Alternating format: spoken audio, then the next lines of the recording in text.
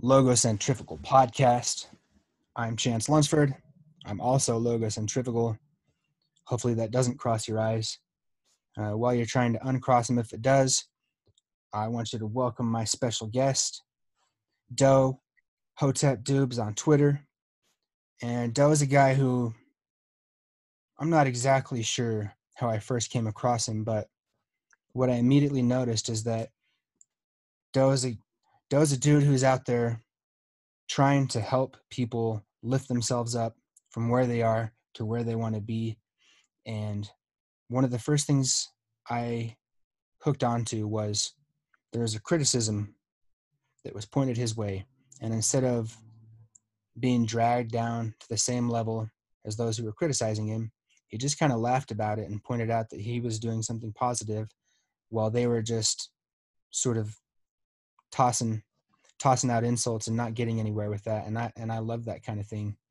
And he's a dude who's just out there trying to help people, and that's something I really connect with. That's why this podcast is here. And so I've been really looking forward to this podcast. And with that, Doe, welcome to the Logocentrifugal Podcast. I'm really glad to have you here. And why don't you tell the people a little bit about who you are and what you do? What's going on, everybody? And thank you for having me, Lance, man. This is, like I said, I told you in the DM that this is something that I actually had, and I feel like I manifested because I saw the growth of your podcast, and I saw just how people were resonating with it. Then I started listening to it. Then I seen a lot more people that I respect start gravitating towards it. So to me, it felt like an accomplishment. So I feel accomplished right now. So shout out to you. But for those who don't know, my name is Doe Dubes, aka A.R. Morton, aka President Hotep Dubes, aka Doe. My endeavor is to make sure that you are building health and wealth at all times, every day of your life, to make sure that you don't die broke, to make sure that you live wealthy, to make sure that you live healthy, and that you're not living like a punk broke bitch out here. And we're going to get into it because it's a lot of information that people need to understand. It's a lot of information that people may get misconstrued about me and my message. So I'm super excited to be here. Let's get into it, man. Let's just get right into it. Let's go. Yeah, okay. So like you talked about wanting people to be able to understand what it means to be wealthy. And I wonder, why don't you lay out for us what it is you mean by wealth? I mean, there's money, but having money is not necessarily being wealthy. So maybe you could start with, what do you mean by helping people to become healthy and wealthy? Well, first, people have to understand that wealth has little to do with money. Wealth has everything to do with abundance. And what people fail to realize about wealth is that you can't have wealth without thinking abundantly.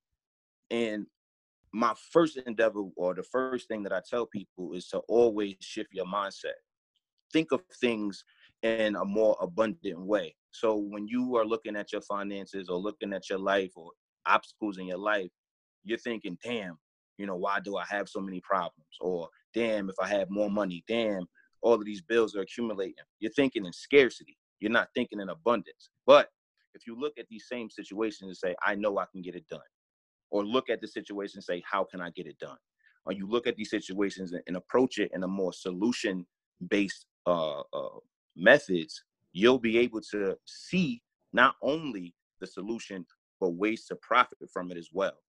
So one of the things that I saw in my life is that I was spending, I wasn't having as much money as I wanted at the end of the month, despite me working super duper hard, at least what I thought.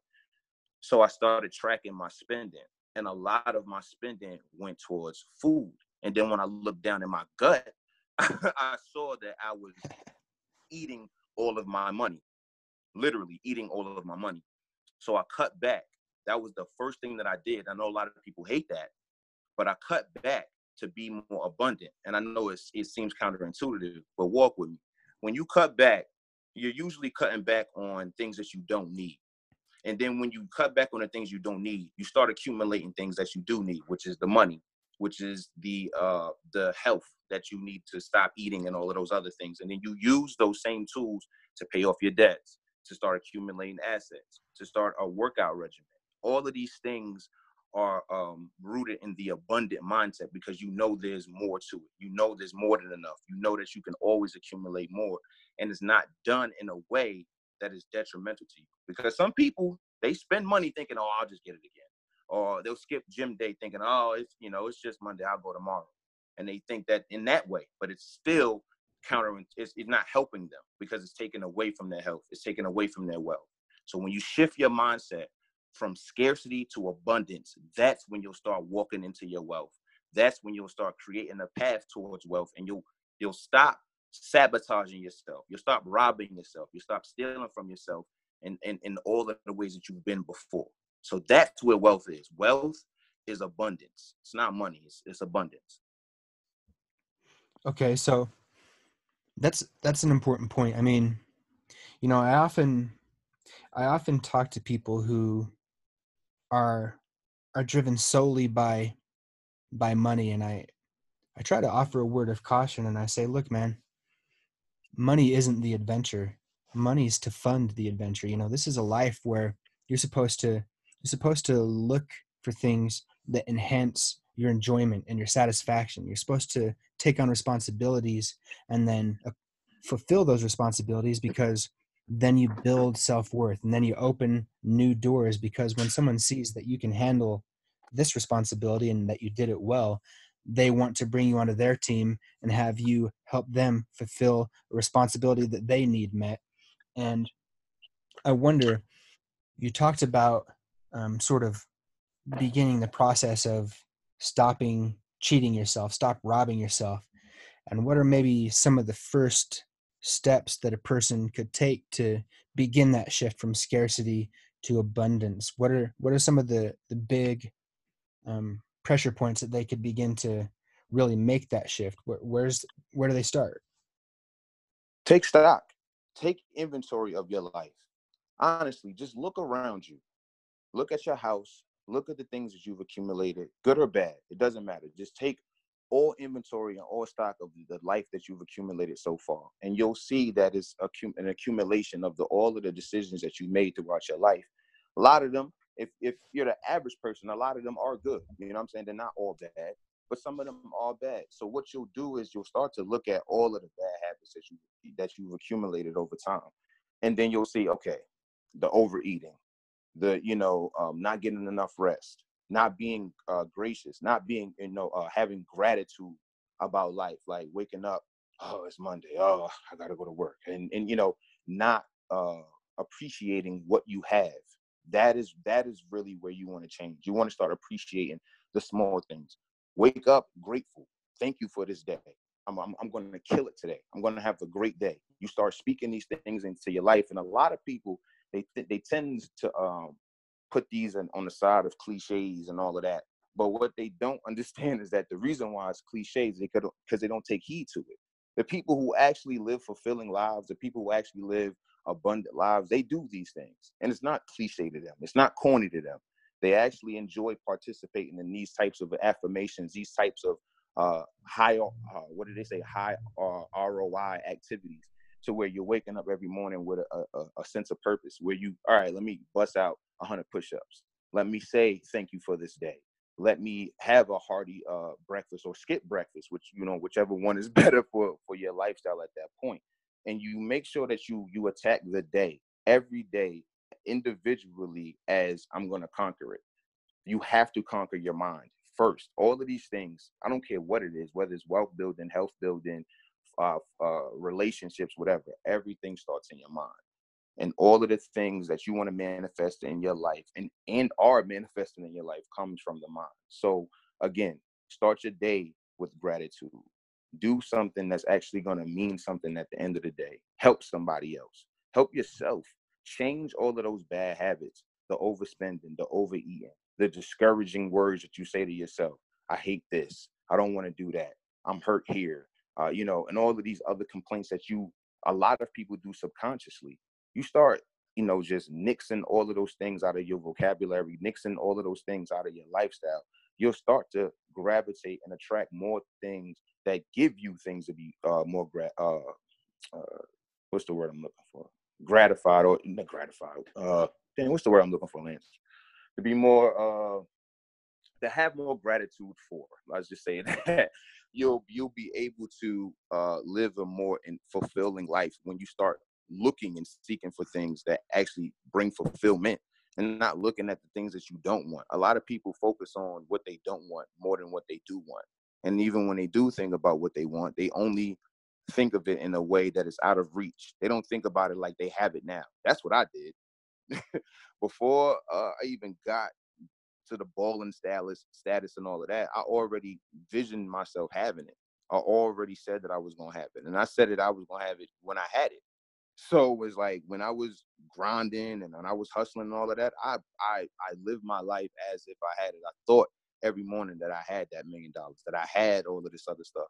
And that's what kept me going.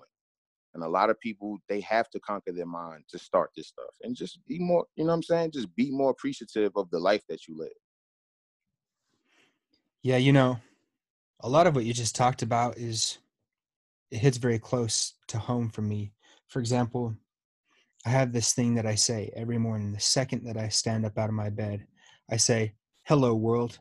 It's an honor and a pleasure to be in you." Because, you know, maybe I wake up, maybe I don't feel that good, or maybe maybe I have an inclination that day to act like a bitch or be grumpy or something.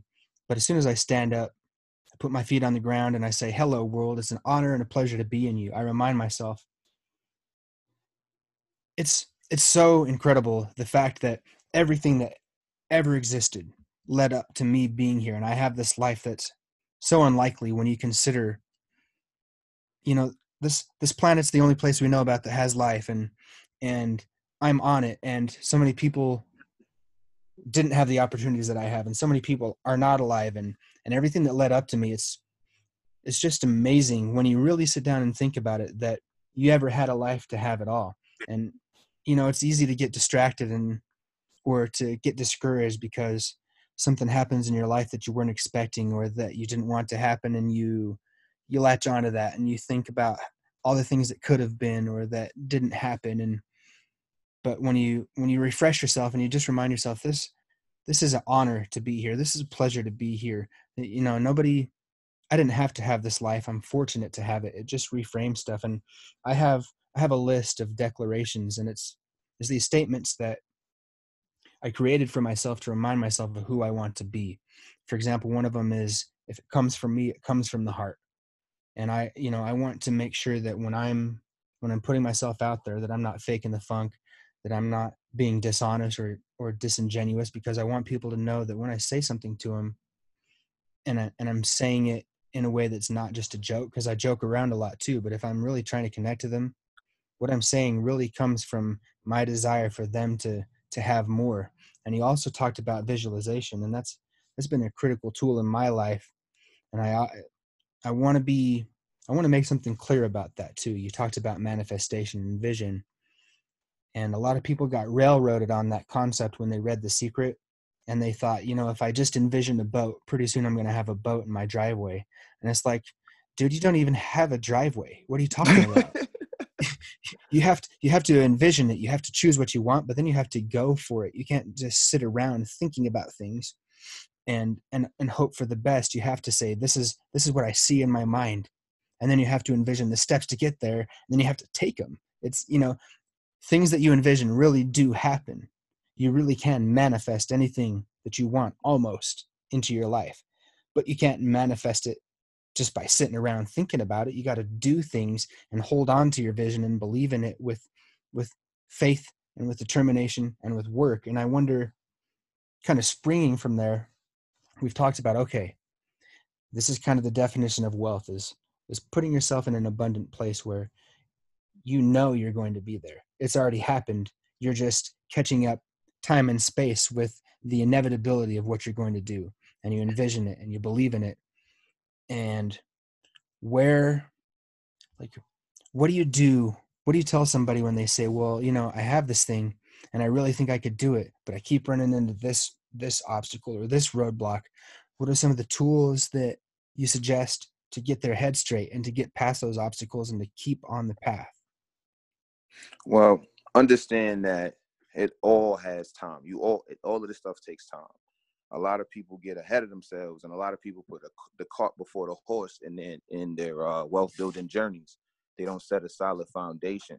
So what I've noticed is that the more confident you are in your foundation, the more endurance that you have when you have a downtime or when obstacles come. What happens is when people don't have solid legs and solid pillars on their buildings, those small things tend to topple the entire organization or the entire infrastructure of what they got going on. So if you are having a hard time, make sure that you are adding more cement to your foundation. So a perfect example, yesterday it was bad for the market, right? It was a huge, it was a drop, thousands of points.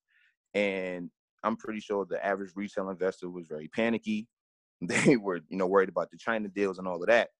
However, if you were the savvy investor or the investor with, an abundant mindset, you would understand that this would be the perfect time to actually double down and buy more of the shares that you have in the companies that went down because you basically got a clearance sale.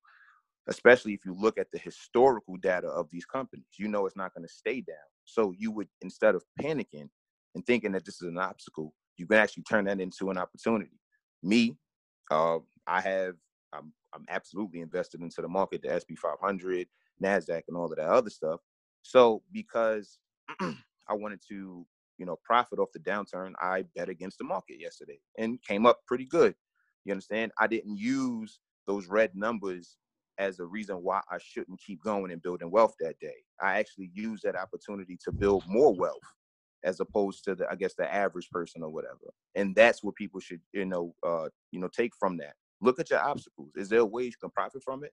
Is it a way that you can actually win from it, even though it came in a way of negativity? Can you spin it? So that's what I would do. I would actually look at the obstacle for what it is, see what you can learn from it, see how you can benefit from it. And at the end of the day, if you can profit from it, that's even better. Yeah, man. One of the main things that I try to teach people is how a mistake is actually a gift, because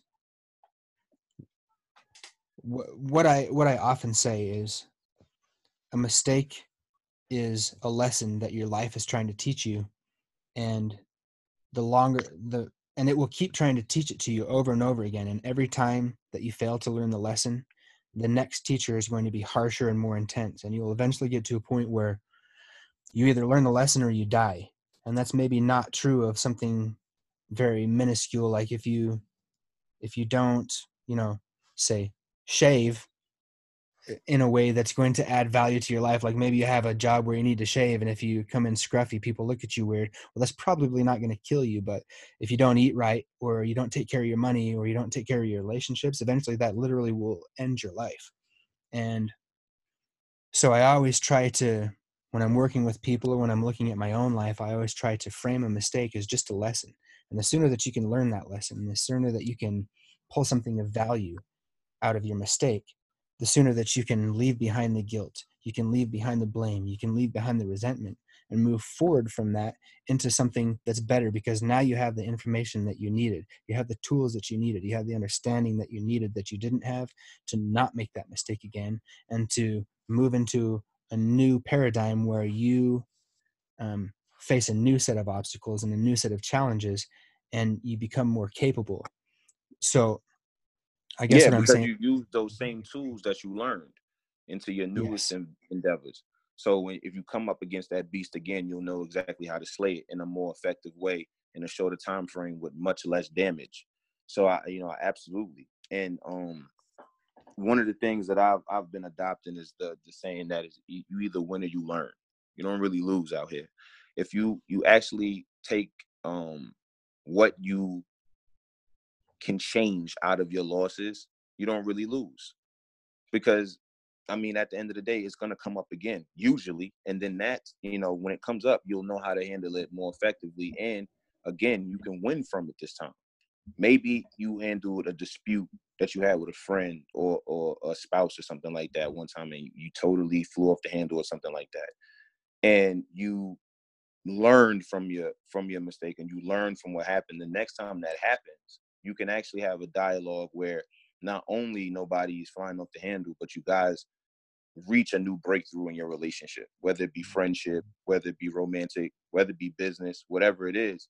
You'll be able to keep excelling if you learn from your past mistakes and learn from those past those shortcomings and those obstacles. So for sure, man, definitely don't ignore them, but just don't dwell on them in a way that you're gonna be demoralized and discouraged. Hell yeah, man. Look, I'm gonna maybe talk a little bit about my past and tie it into an opportunity for you to kind of relate where you come from and give some information about how you can use your past to your advantage. And so,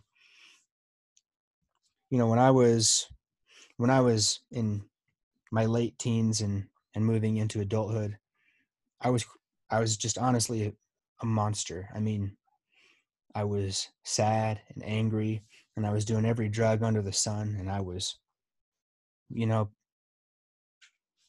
people talk about thug life, but they don't really understand what that means. It means you're hurting people. It means you're stealing. It means you're violent. It means that you're a force of destruction. And that was who I was. You know, I was hurting people. I was hurting myself. I was stealing. I was doing drugs. I was hanging out with people who didn't give a shit about anything, including themselves, and just were only for whatever might make them feel good in the moment. And along that way, I saw a lot of people end their lives, whether from suicide or overdose. I saw some people get murdered because drug deals went bad or they robbed the wrong person. And, you know, I used to call those people my friends. And now I look back on it and we were just people who were fools together. And that kind of lifestyle is often glorified by people who can't see their way out of that lifestyle. And I know that a lot of people, especially people, let's say from my neck of the woods, because I live in a suburban area. I live in Utah, where you know most people are Mormon and most people live in a neighborhood and go to church and don't ever really experience that kind of life. And here I was, um, just so far out on the fringe and living in shitty places and hanging out with monsters and being a monster. And then at a certain point, you know, everybody started dying or going to prison around me, and I wasn't doing anything differently than them. I'd overdosed on drugs. I'd run into the law a bunch of times. You know, and then at a certain point, I decided I wanted to change, and there was a lot of work I had to do. But, you know, I know that you don't come from just like a hunky dory background where everything was easy for you and all the stuff that you needed to be successful was just laid out right in front of you, and there was no challenge or struggle besides just making sure you followed the instructions. And so I want to get into that and maybe help people understand that what you're talking about didn't come out of nowhere. It's not like you learned these things from a vacuum or that you didn't have to overcome stuff.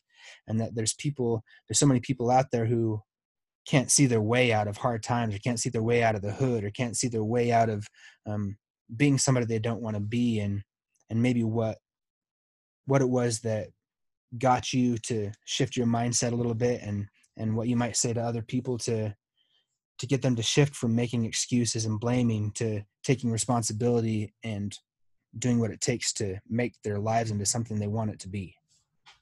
Yeah, for sure, man. Like, as far as my background, like it's pretty stereotypical, man. Like when I was doing like a little inventory of my background and how it matched up to the statistics, you know what I'm saying? Like me, single parent household, you know, all of this other stuff. I moved around my entire life. Like I never like had my own crib for real. You know what I'm saying? I was living in people's basements and you know, all of this stuff. Like it was wild. And it's like, you know, I didn't graduate from high school. My freshman year of high school, I only went to school 30 days out of the entire year.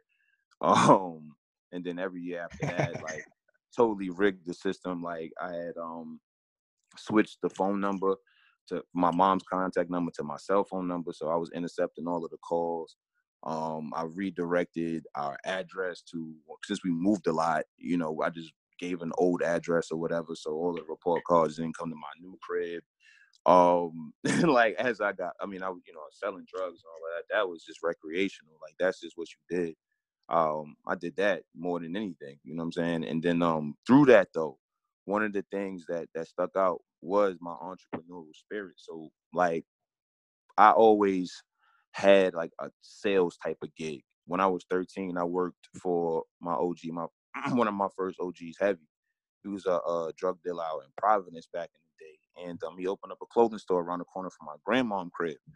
And you know, he was like one of the neighborhood favorites or whatever. And I always liked his store. Like his store was the first spot I ever seen with a plasma screen TV in it. It was crazy.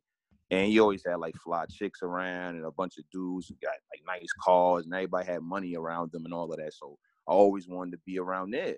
And that's just middle school age. I was 13. Like I was cutting school ever since like 6th grade. When I got kicked out of school for defending my homie, I beat this dude up that was bullying him, and then it came out that him and dude was quote unquote playing or whatever, and they both snitched on me, and I got in trouble, and they expelled me the first day of 6th grade. And then so ever since then I was just like, whatever, I like being outside anyway. So I used to go to his store. As soon as it opened, he would open the gate and I'd be right behind him. He'd be like, yo, get the hell out of here and all of that. And I'd be like, nah, yo, I want to be here. And, you know, I would whenever he would get a shipment of white tees, like this is the era where like tall white tees was the thing. So whenever he got a shipment of tall white tees, I would bring the boxes in and start folding them. He's like, yo, get the hell off my, like, you stop touching my clothes, all of this stuff. And he's like, you know, stop touching my stuff. Like, you got to go to school, go home. I'm like, no, I'm here. Like, this is what I want to do. And after a while, I started providing, you know, this is before Twitter and all that, but I was providing so much value at a young age that he couldn't front on me no more. Like, yo, son is not gonna go to school. He, you know what I'm saying? He gonna do this instead of, I'd rather him be in here than in the street anyway. So boom. Now this is my a full-time gig. So by the time this is 13, so by the time I get to 9th grade, I'm already working in there for like 8-9 months now, and I'm good with the clientele. I got my own, like I get a commission and all of this other stuff. So that's the reason why I wasn't at school, and then I was in the street at the same time. So this was my thing. So I moved from there, and then like a year later, no, excuse me, before I moved, I was opening and closing that store by the time I was 15 years old. Like he gave me a key to the store because I was around the corner. So my 10th grade year, while everybody was going to school, I was a store manager in the local business. So it was like I wasn't working for Dunkin' Donuts or Dollar Tree. Like I was working for a small black-owned business. You know what I'm saying? And I was making thousands of dollars a week on top of selling drugs. So they had these things where it's like a no child left behind situation when I was in school. And so this is like 2000, you know, fast forward to 2007.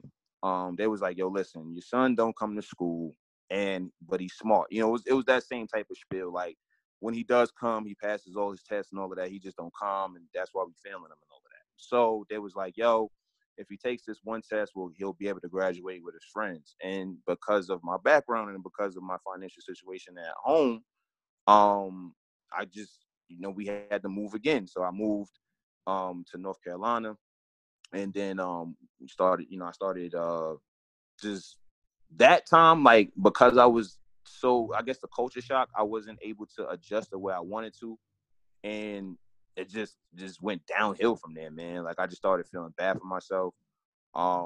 I just became more and more of a hermit, man. Like I just didn't want to do much. I had real low self-esteem. I started gaining mad weight, like even more weight, because I was super fat my entire life, but I just started gaining more weight, and then just making worse and worse decisions. Because of my grades, they didn't transfer from up north to down south. So on paper, I only had a 9th grade education, no 10th grade education. Despite, you know, all of the stuff that I was accomplishing. And you know, it was just bad, man. And I just started making like super bad decisions. And I picked up like a cigarette habit and all of this stuff. It was just bad. And what changed for me was, you know, I had my daughter when I was 19, and the relationships that I was having, it was just bad. It was toxic. It wasn't, the best for me or her. So, I just got right, man. I had to just, separate myself from all of that, all of the toxic stuff that I was getting into. I was drinking beer. I was buying beer like 10 in the morning, man, with spare change. Like it was bad, fam. Like I was down bad. Like I wasn't getting haircuts. Like my mom was paying for like my cigarette habit and all. It was just nuts, man. And not even that. I was donating fucking plasma, fam. Like I was donating plasma, dog. Like it was super bad. So I had to just look myself in the mirror, man. I had to get myself straight. And I moved on. I started, taking myself more seriously. I started getting in tune with my man Courtney. And through this entire time when I was in North Carolina, like that was one of the first friendships that I made with my man Rashad and his older brother Courtney. And they had a clothing line, and we started just brainstorming together, and then we started businesses together. And then I started designing New Era fitteds for fitted shops, because at the time it was like, I just tweeted about this too, like at the time it was super difficult to get a direct account with New Era. You needed to have your own store. You needed to have at least like $10,000 in revenue every month. Like it's a whole bunch of requirements. So I had the software, of course, Photoshop, and then I had the blueprints and the templates for the New Era caps. So while Courtney was doing the clothing thing, like doing the T-shirts and all of that, I was selling my designs to fitted shops. And like I literally have like hundreds of New Era designs out there. And it was dope. So that's what started it. And then just being able to keep compounding on that was my biggest thing. And it was definitely some down times. Like the whole time, Courtney was pretty much fronting the bill. I wasn't really bringing in no bread like that, because I was only making like $25 per design, and all of my money was going to beer and just doing stupid stuff. Like it wasn't like I was still handling money like a G. Like I wasn't. I was still wasting money. I was still just being irresponsible with my lifestyle. So life was still hitting me like a ton of bricks, despite whatever successes I may have been realizing at the time. And moving on from there, I moved to Philly, and just started, based upon the relationship that I had with my now wife, started just going crazy, man. I came out here, it's different from the South. I was able to hop on the subway and get from spot to spot, make more moves. I came out here, got a job, almost immediately. Like again, through the help of my wife, she's been, a gem throughout this entire endeavor. And I started, my journey started at a local grocer called Moms. They was out there in Bryn Mawr, Pennsylvania. They actually opened up in the 80s in Maryland. That's where they actually from, the headquarters or whatever.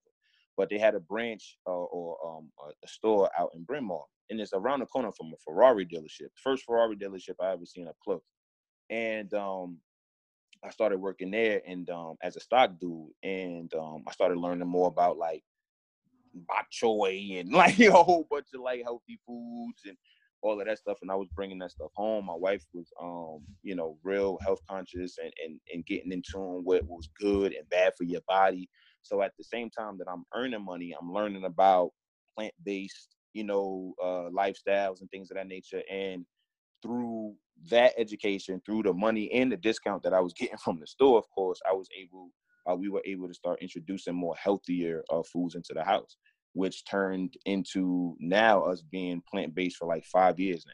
So it's like, that was real important too, that, we changed our diet and things that we put into our bodies, because that dictates so much when it comes to your life. It is so important to make sure that you put in high vibrating foods, fruits, vegetables, nuts, seeds, grains, like real food into your body.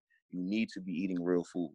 Dr. Sebi, rest in peace, he calls it electric foods. You need to have live foods, things that actually grow out of the ground. And I understand that in certain diets that meat, I don't eat meat, but certain diets, meat is important. but make sure you're getting the best meat if you're going to eat meat. You feel me? Make sure that these animals are is free of all of the antibiotics and all the other stuff that come along with eating that type of food. You understand? But and it goes the same thing with fruits and vegetables too. There's a whole bunch of herbicides and pesticides that's all over the produce too. It's not just because that it's a plant that is safe. You got to make sure all of this stuff is clean and good for your body. But so yeah, that that started that. We eliminated one animal at a time. When I moved out here, it was no pork anyway. I didn't eat. She didn't eat pork, and it was nothing for me to not eat pork. Then it was beef. Then it was chicken. Then it was turkey, and then finally fish. And then I started looking. This turns into like the next phase of my life where like the Black Lives Matter, Trayvon Martin, 2013, 2014, things started happening. And this is where you start to see the growth of the dope dudes that you see today. Where, and I hope I'm not, going ahead of the conversation, but keep it running, dude. This is good. for sure. Trayvon Martin was murdered by George Zimmerman. And the way that it was publicized and the way that was put on the media was for all of us to, and I'm going to use it explicitly, for us to enjoy. It was for us to ingest, be outraged by, people on George Zimmerman's side to be in jubilation, to be happy that he stood his ground and all of this other stuff, to cause a divide. This is something similar to the OJ case in a lot of aspects when it comes to the human emotion and human mind and the way the media plays on it. My community was deeply affected by this because my community watches TV 1.2 times more than the entire population. So because my community is on screens more than anybody else, we're more affected by it. When they saw this, they reacted heavily. What happened after that was, of course, the Michael Brown situation. Again, another two-sided situation where one side feels strongly that he was a brute and he deserved it, and another side felt like that he was brutally murdered for no reason. Again, causing huge tension, whether among race lines, income lines, political lines, you name it.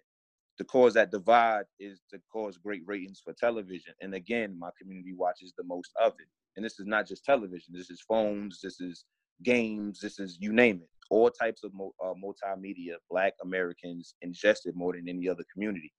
My community was demoralized financially just a few years prior with the housing crisis, where 50% reportedly of a Black American wealth was wiped out because of the predatory loans, subprime loans, and things of that nature. So now we're coming off the heels of a financial, you can call it an attack, you can call it, predatory, you can call it whatever you want. The truth of the matter is that it happened. You can even call it, poor financial literacy, whatever you want to do, but whatever you want to call it, it happened. So not only that happened financially, then we have this going on politically and emotionally. So now it's Black Lives Matter comes onto the scene. You got DeRay and Netta and all of these people parading around, getting people riled up. And you get a Fraud King or Sean King, however you want to refer to him.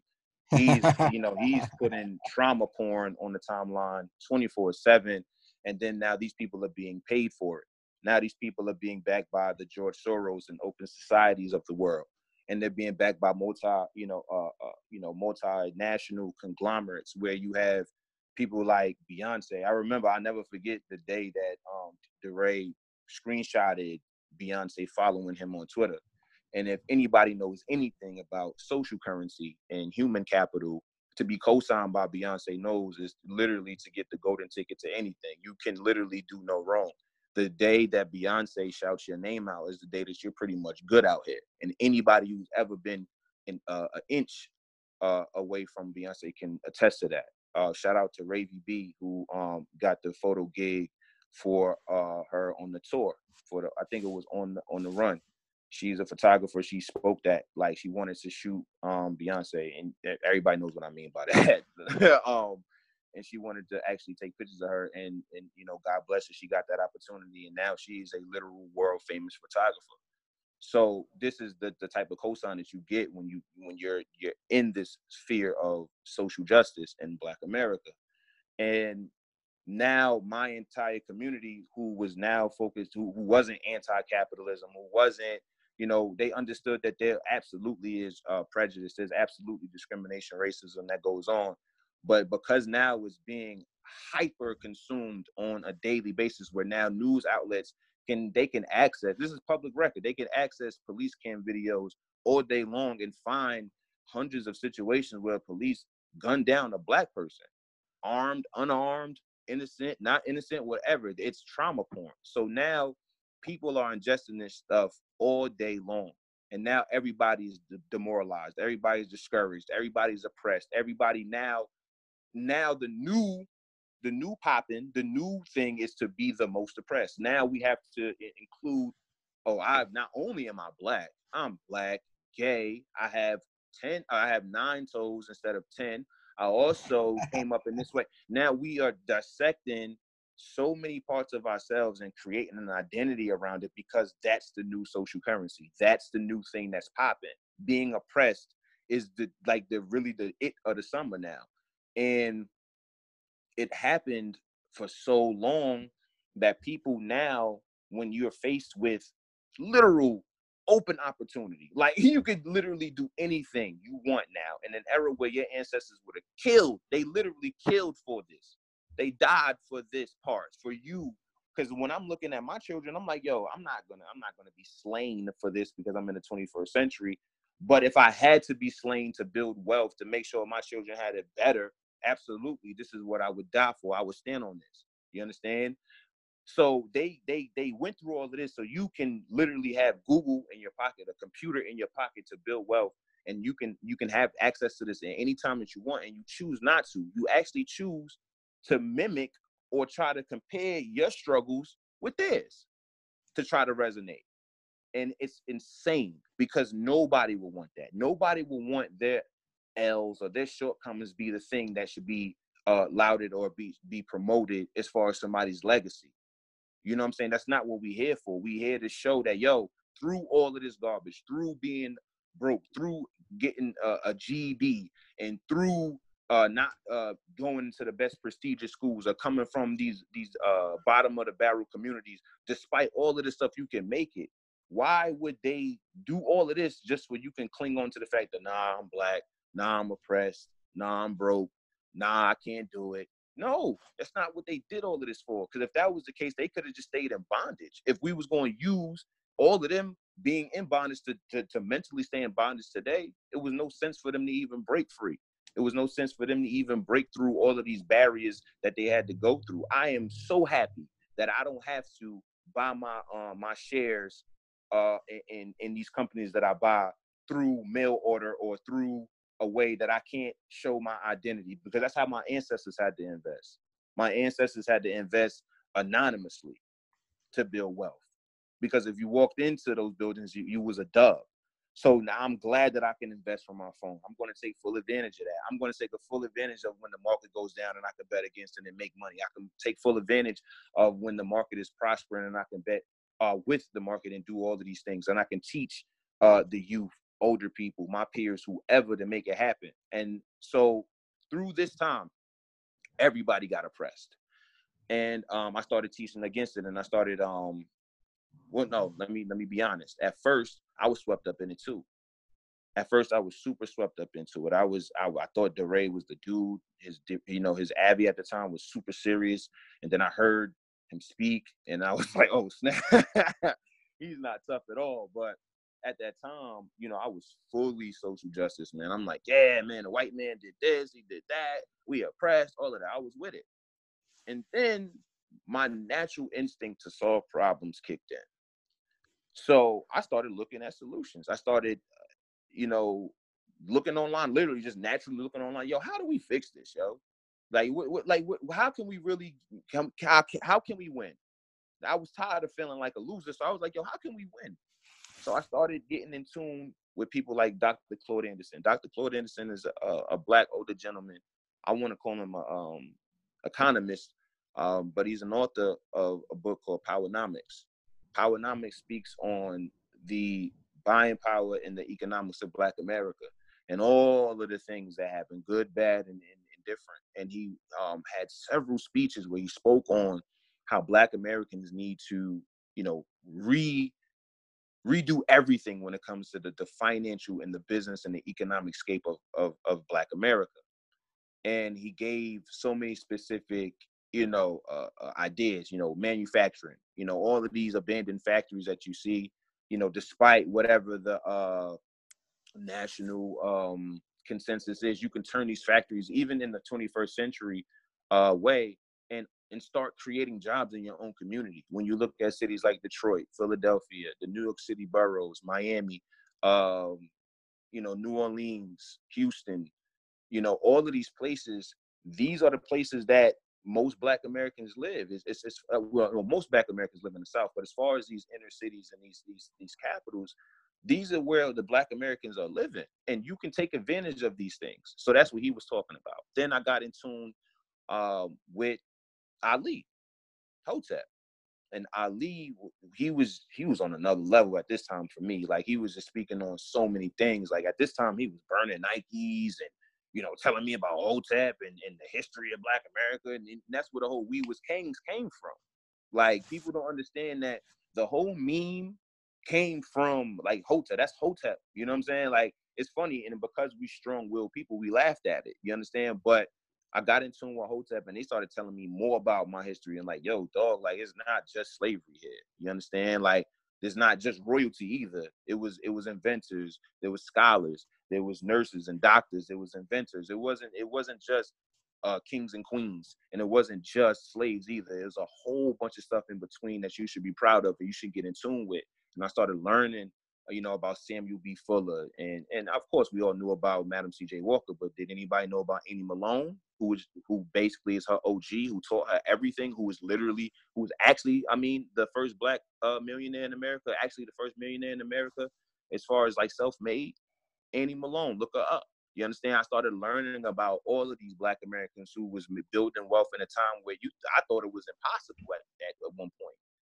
And then I started teaching this thing, or not teaching it, but I started sharing it with my peers. And because of the demoralization, because of how hot it was to be oppressed, because you have slogans like "Hands Up, Don't Shoot," "I Can't Breathe," "My Black Life Matters," and all of this stuff, "Whose Streets, Our Streets," and that you can, everybody loves a good get together. So now you and hundreds of your like-minded friends can walk up and down streets and do all of these things. So I'm telling them, yo, I was telling people to buy, quote unquote, buy Black Day Block in 2015. Like, it wasn't, I didn't make it a slogan, but it was things that I was telling people a long time ago. And I've never been one of those people, what I'm saying, who gets mad that people get caught on. I'm just going to get caught on late. I'm just going to let you know, like, yo, Hotep's been told you. You know what I'm saying? But when I was trying to share that information back then, people wasn't trying to hear it. So I put it in a book. I was like, yo, listen, I'm not going to keep going back and forth with y'all. I'm going to compile all of this data and put it in a book for y'all. And that's where my first book, Black America Inc., A Trillion Dollar Nation, came from. And I was, I dropped that. And then that's when I was just full force. Nobody can tell me nothing about being oppressed, none of that. Like, from then on, I was like, yo, listen, only things I'm going to be consuming is, if I'm going to be consuming a problem, I want to immediately be able to consume information that's going to be able to solve it. And if it's not any of that, I'm going to dub it because it's not important. And I'm going to keep telling you that there's no excuse why you cannot build wealth. There's no excuse why you cannot build health.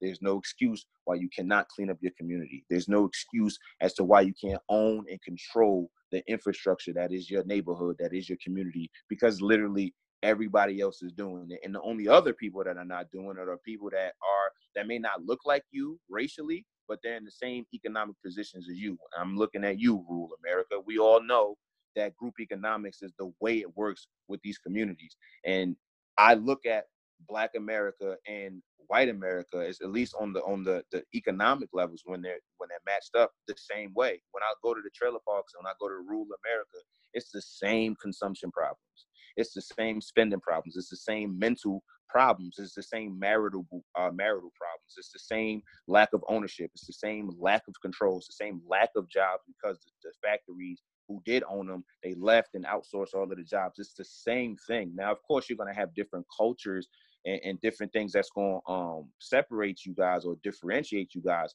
But economically, there's no difference as far as the people that I come in contact with. And I'm not talking about the rich white dude or versus the poor white dude. I am talking about the poor white dude, and you compare it to the poor black dude. I'm telling you, those same activities, those same demoralized, those same low self-esteem, those same low confidence problems persist in both communities, and they manifest in some of the same ways. And the only reason why it looks a little bit different is because of culture. Like I always say, in the hood is Red Bull, in the trailer parks is Monster. You know what I'm saying? Instead of buying, you know, a Cadillac with rims or a Dodge with rims, you get a monster truck or a pickup truck with all of the fixings in it. It's the same thing. Both of you don't own property. Both of you don't have any assets, but you would rather put pride in your vehicle.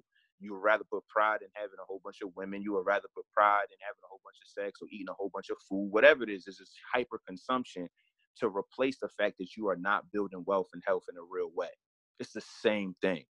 And when people start realizing, I mean, this is the type of message that Martin Luther King got killed over, because he understood that, economically, if poor people started to really get financially literate and really start demanding the type of things that these affluent communities get, it'd actually be a problem for, I guess, the quote unquote establishment.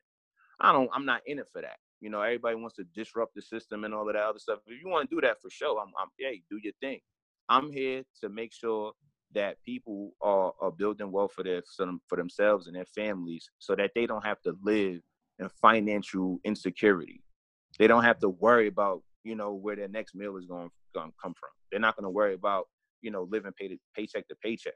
All of that stuff can be fixed without having to topple the system. All you have to do is just be smart about your lifestyle. That's it. You know what I'm saying? So that's been my journey, man. That's pretty much in a nutshell, my journey from being a young dude, selling T-shirts and all of that other stuff in Providence, and then moving all the way to Philly, to now being a husband, a father of two beautiful daughters, and running several businesses, shop at lowlando.com, you dig? And being able to, you know what I'm saying? And being able to help people, man. Like, understand, I was not born with a silver spoon in my mouth or none of that. Like, I was the broke friend for years. Ask my friends, you know what I'm saying? They had to pay for dough for a lot of trips, for a lot of dinners and all of that, and they held me down. They didn't even make me feel broke. They held me down because they was real friends, and to this day I still rock with them, you feel me? But yeah, it wasn't always sunshine and rainbows for me, man. And then even today I still have certain things. Now, a lot of it is not financial, I'm not gonna lie, but it's still certain things in my life that I go through that have financial consequences and stuff like that too, and I still gotta wake up every day and get to it. So understand, like, this ain't something that's magical. This ain't something that you got to get out of a prestigious school, I got a GED, and I only went to college to get FAFSA checks, B. That's a fact. Listen, the rules is, this is a real life, dude. This is real spill. I'm not lying. I went to college. My first ever introduction. My mom, her profession is financial aid. You know what I'm saying? So she was a financial aid director for like a mad schools or whatever. I'm not gonna name the schools, of course, but she taught me, what financial aid was. You understand? And every time that I even thought about going to college, it was only because of financial aid. Like, my whole life, this is what she did. So I was like, all right, now I'm finally 18. I got my GED. No, that's a lie. That's a lie, yeah. I'm lying. I didn't get my GED until I was like almost 20 years old. That's a fact. Like, I was like 19. Like, so, boom, I go to a community college in North Carolina. I think it's Wake Forest Community College. And I think my check was like $6,000. And the criteria was that you had to go to school for 30 days before you got your check. So I was like, oh, bet, right? I did this before. I did this in 9th grade. 30 days I could do, right? So I went, did my class. I have Lance, when I tell you I had absolutely no ambition. I think my major was like communications or business administration or some shit like that. I had absolutely no ambition to get a degree at all.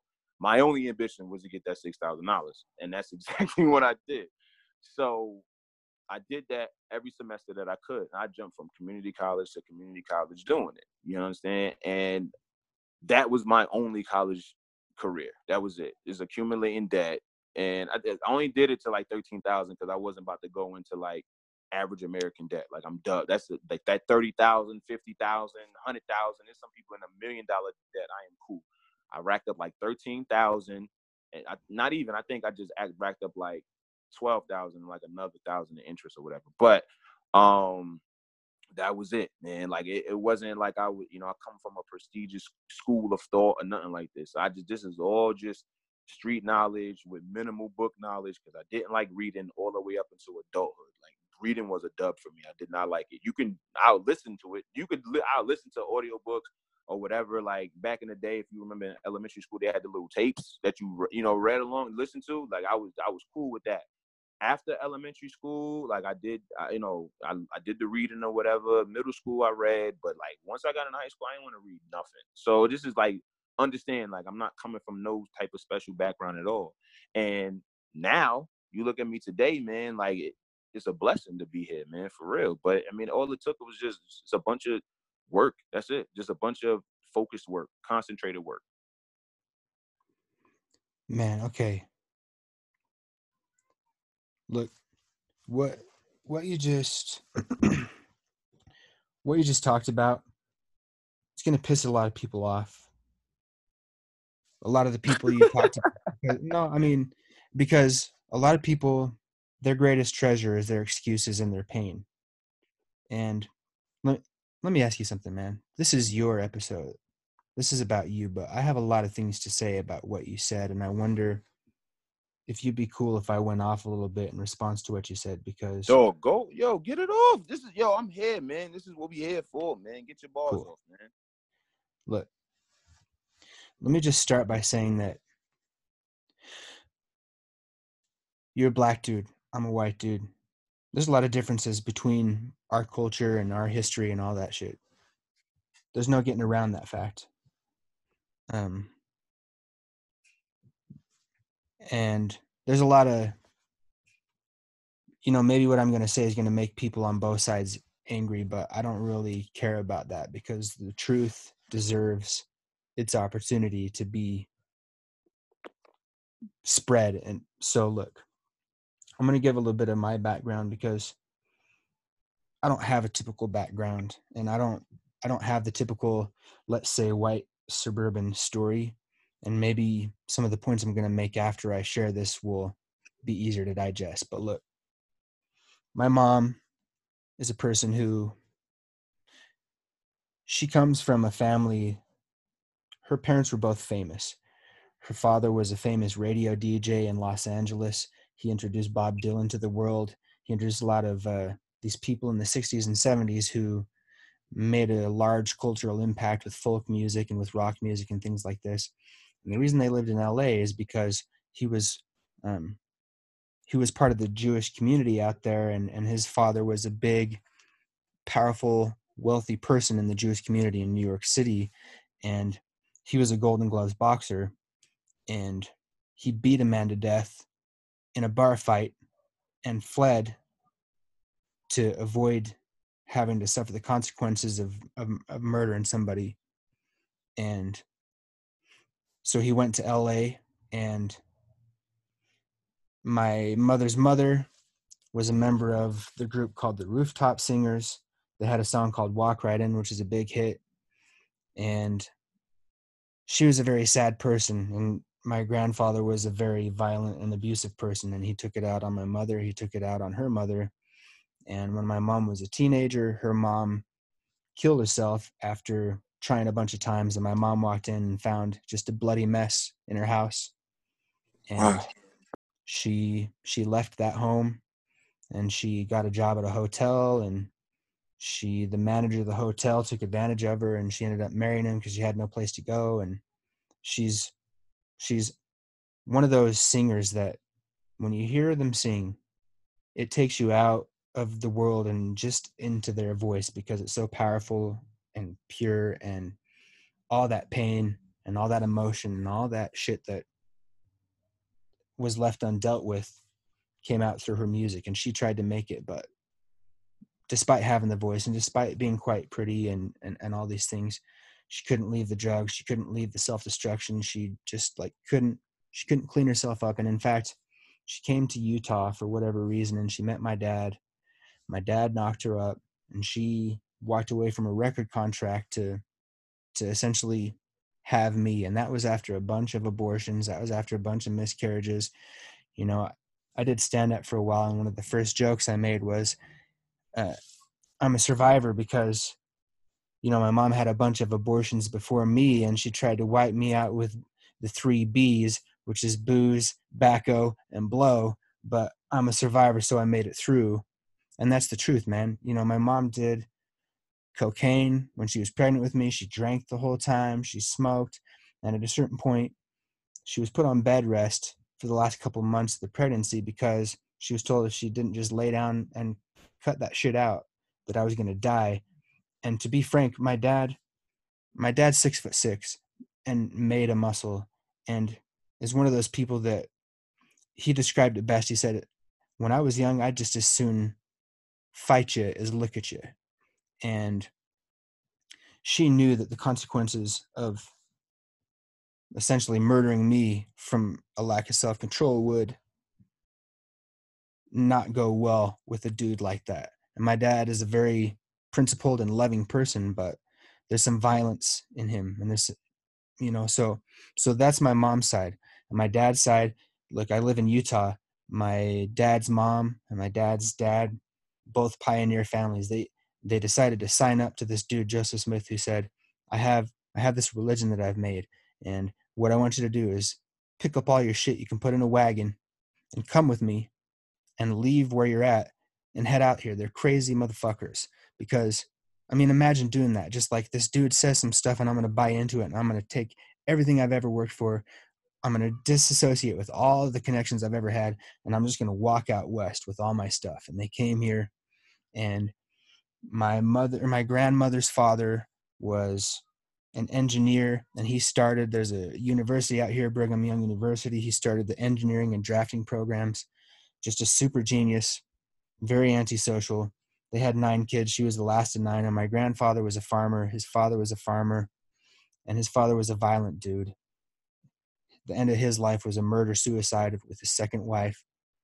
And my dad and his brothers, they're all intense. They've all got a history of violence. And so, you know, I come from a place where I have crazy on one side and I have violent on the other, and this weird combination of LA famous and Utah farmer stuff. It's very unlikely that those combinations would have produced somebody like me. And my parents divorced when I was young, and my mom was never really able to be a mother to me. And I had some shit happen to me when I was a kid that, you know, kind of broke my trust, and I'm on the autistic spectrum and stuff. So look, what I'm saying is that when you're talking about the hard upbringing that you've had, I recognize that if we're going to look at the averages, a black dude in America versus a white dude in America, the black dude's got it way harder. But I understand that because my shit wasn't easy, and I was way different and way weird compared to everybody around me. And that was made clear to me right from the beginning. And it's clear to me to this day. And, you know, so I had to deal with all of that. And this is not one of those things where it's like, I want you to feel bad for me. I just want you to understand where I'm coming from. So look, you know, you talked about how there's all this history that's sort of kept from black people about who they really are and where they really come from. And they've been told this story they're supposed to believe about oppression and about slavery, and not to take away from any of that, because of course it's actual, it's true, and it's heartbreaking. And, you know, people in my shoes, white people, it's like, you know, we were told this story when I was a kid that, look, it was manifest destiny. This is just what had to happen. And, you know, there's nothing to be done for it. And now everything's cool because everybody's got every right that they wanted. And especially coming from a place like Utah, I mean, there's almost no black people here. There's a lot of Mexicans who do construction and everything, but, you know, that's essentially it. And so it was very easy to buy into that story. But what you begin to realize, and what she talked about, is, look, There's stories on the television, there's stories on the radio, there's stories on the internet, and those stories are crafted by people who don't give a fuck about you. And I don't mean to get too coarse, but sometimes that word is the word that needs to be used. These people who are putting out the news. I don't care if you're watching Fox News, I don't care if you're watching CNN, if you're watching the television, you're getting your news from there. Those people are designing those stories to touch your emotions and to divide you and to get you angry and to get you upset and to get you sad and to make you feel a certain way, because those are the ways that they make money. You're not going to watch a news program if it says everything's cool and there wasn't really anything bad that happened back to you. That's not what sells. That's not what brings in the dollars. That's not what advertisers are looking for when they're looking for a program to invest millions of dollars in to pump out their bullshit wrapped in fancy packages. And it's the same thing with the internet. There's all these different voices and there's all these different narratives, and most of these voices and most of these narratives are designed to divide and to break people apart and to pit this race against that race, or this ideology against that ideology, or this political leaning against that political leaning. And there's very little out there that's designed to unify, and there's very little out there that's designed to enhance a person's ability to be who they're meant to be, to harness the power that's inside of them, to realize that they have everything that they ever needed and they always did to make their life exactly what they imagines that it could be. And because of that, we have things. Black Lives Matter comes out, and what's the message? What's the message that it purports to put forward?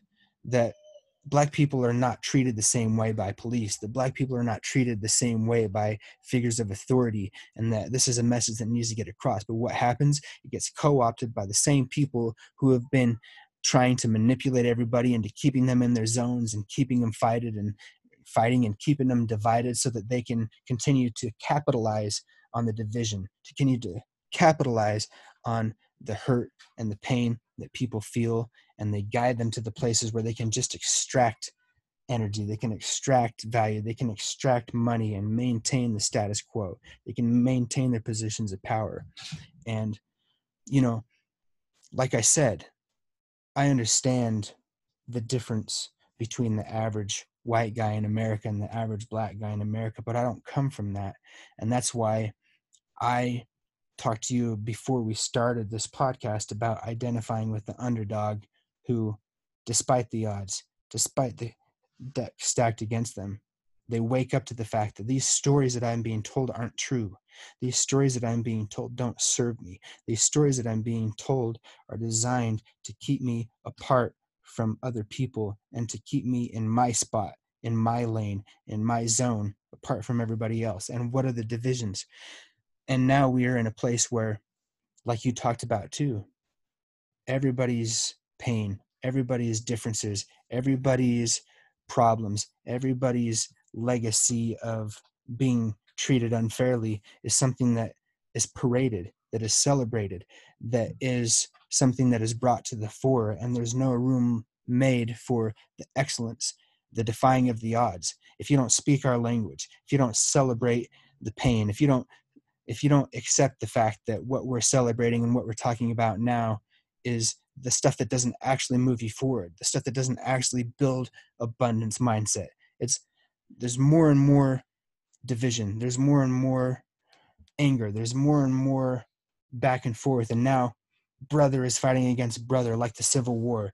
Now there's just, when you look at the news and when you look at the politics and when you look at the stories that are being pushed into the minds of people in America and the world over, to be frank, what you see is the people who are telling these stories want nothing more than to push you apart from the next person, because they have learned and have built an infrastructure on being able to make money and gain and keep power off the fact that you don't even know who you're supposed to be. You don't even know what's inside of you. You don't understand that you have all the power of a God inside of you to envision and manifest and create a life that is beautiful and powerful, and to bring the special thing inside of you, the light that has been given to you, into the world. And that's the whole point of what you're supposed to do here.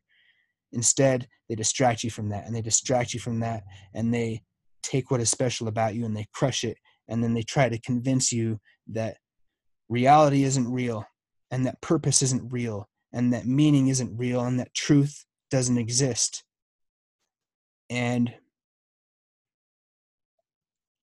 I kind of ranted on about this, and I want to try to bring it back That's to. real though. Nah, I was letting you go, man, because that's all of that was true bars, man. First and foremost, like the legacy that you were speaking on, like of course, that's an incredible story, man. Like, just coming from where you come from, man, like that, those are definitely extraordinary circumstances. And to see where it has built you today, man, that's incredible.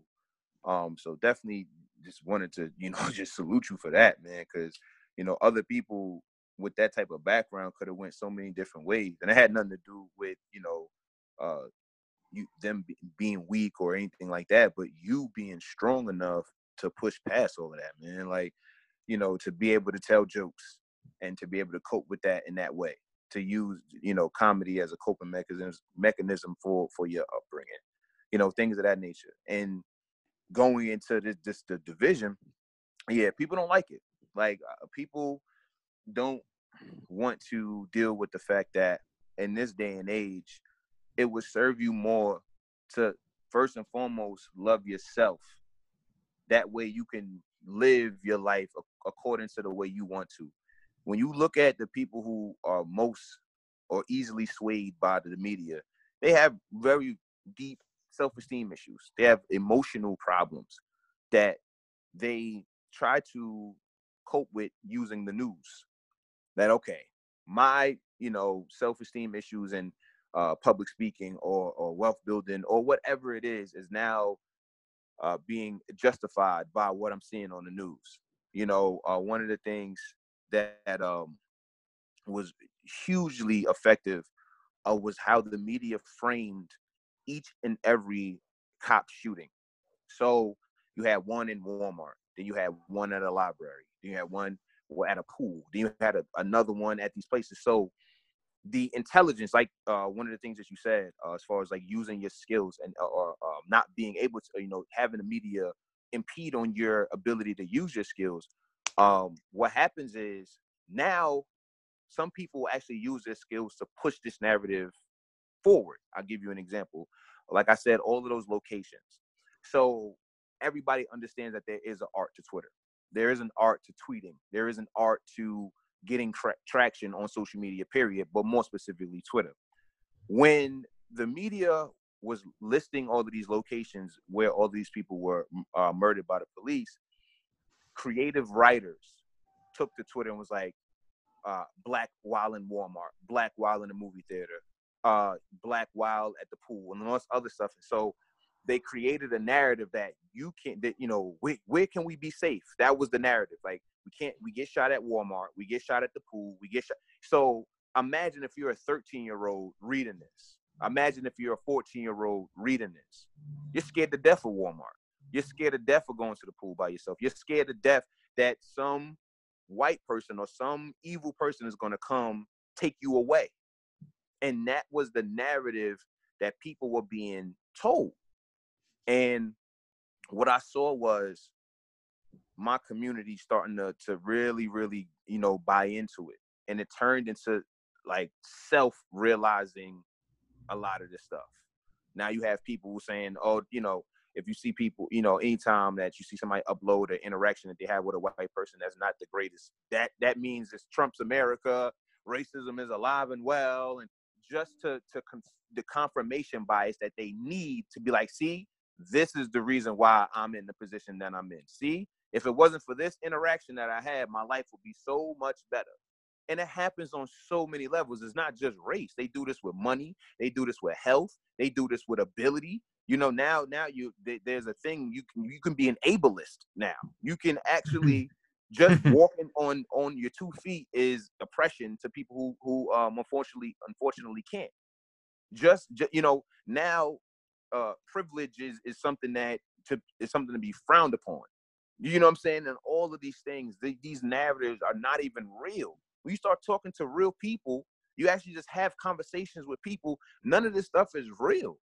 The only people that really manifest this stuff are the children of the factions, whether it be the schools, which we already know are disproportionately liberal, disproportionately in tune with corporations, disproportionately in tune with mass media and things of that nature, or people who are journalists and all of this. Like, it's the people who are going to profit from the ideology.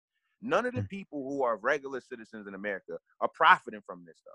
None of these people are gaining any prosperity from all of these agendas and all of these narratives that's going on. When you're looking at the community, and when you're looking at, if you just go to the Black community, nobody hates white people. They just want a better life. Now, we can get into the historical context of all of the race relations and all of that stuff. That happened. That happens. Let's not even, you know what I'm saying, fake the funk here. However, when you go to these communities, when you talk to the family, what they want better jobs. They want higher living conditions. They want a higher quality of life. They want to get out of debt. They want to have their kids go to great schools. They want to be able to have their kids run outside and play without having to worry about being ran over by a car or shot down, and they want to have a good night's rest without having music blasting and all that other stuff. They want to also be able to blast music when it's appropriate. They want to be able to live just comfortably. There's a lot of, like, the major consensus amongst Black America is not to get revenge on a white man. It's just to be able to live a fulfilling life. And when you have people who have reached a level of prominence telling their constituents who are coming from lower income communities that they can't achieve those same things, that's what burns my biscuits more than anything. When you have Black American economics professors telling people that there's a racial wealth gap, and that it's because of this gap that they're not going to ever flourish. I don't give a damn about my wealth compared to the white Andrew Morton or whatever. You know what I'm saying? That don't matter to me. My job is to make sure my family is good. Can you teach me that?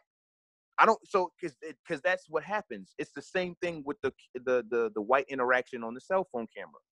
Oh, this is the reason why. This is the reason why I can't build wealth. It's a racial wealth gap. That's the reason why. No, that is not the reason why. Because you will be, first of all, neglecting all of the poor white people, and then also neglecting all of the rich Black people. Then you'll also be negating all of the, other minority groups, whether it be the Asians or the Jews or the Russians, because Russians are 1% of the American population. They got a $1 trillion buying power in that. So it's like you can compare it to whatever. I'm not here to do that. My job is just to show y'all that every community has the ability to do it. And I'm not going to allow rich Black people or rich people, period, tell poor people or middle class people that they can't get to that level, because it's not hard. It's not, I'm not going to say it's not, it's not going to take work, but it's not impossible. It's not hard for you to get into, especially nowadays where you can download an investment app and automatically put $20 a week into an account. You understand? So it's like, I'm not going to allow that rhetoric and that narrative to define my community while I'm alive. I'm going to do everything that I can, not to just speak against it, because speaking against it doesn't do much. You need to work against it. You need to live against it. You need to have an example against it, because what happens is they're going to go look at my life, look at the things that I've accomplished, and be like, okay, that's what I can use as an example. But if I was just running off at the mouth, still broke, and trying to argue with a professor and who has more, then it wouldn't work. They would look at his works and say, oh, he's more valid than Doe. But no, I have assets. I have, property. I have, a loving wife and 2 children. I've gotten to the point to where I'm not worried about bills and all that other stuff. So I'm not going to allow those narratives to affect me and my works, and I'm not going to let it affect the people that I want to help, because there's some people that you're not going to be able to help, but I'm not going to make it easy for those people to demoralize my community at all. You know what I mean? And that's just the job of the media. They just released, I think you saw it too, where they pretty much had like a paint by numbers on how the news gives it up. You feel me? Like, they show you, like, yo, crime, international news, make sure that you put the heartstrings here, make sure that this connects with the audience here. Like, it's paint by numbers. All of that stuff is fake. The TV, all of that is fake. Nothing on the television is real. Nothing. 0 things on the television is real, B. That's just what it is.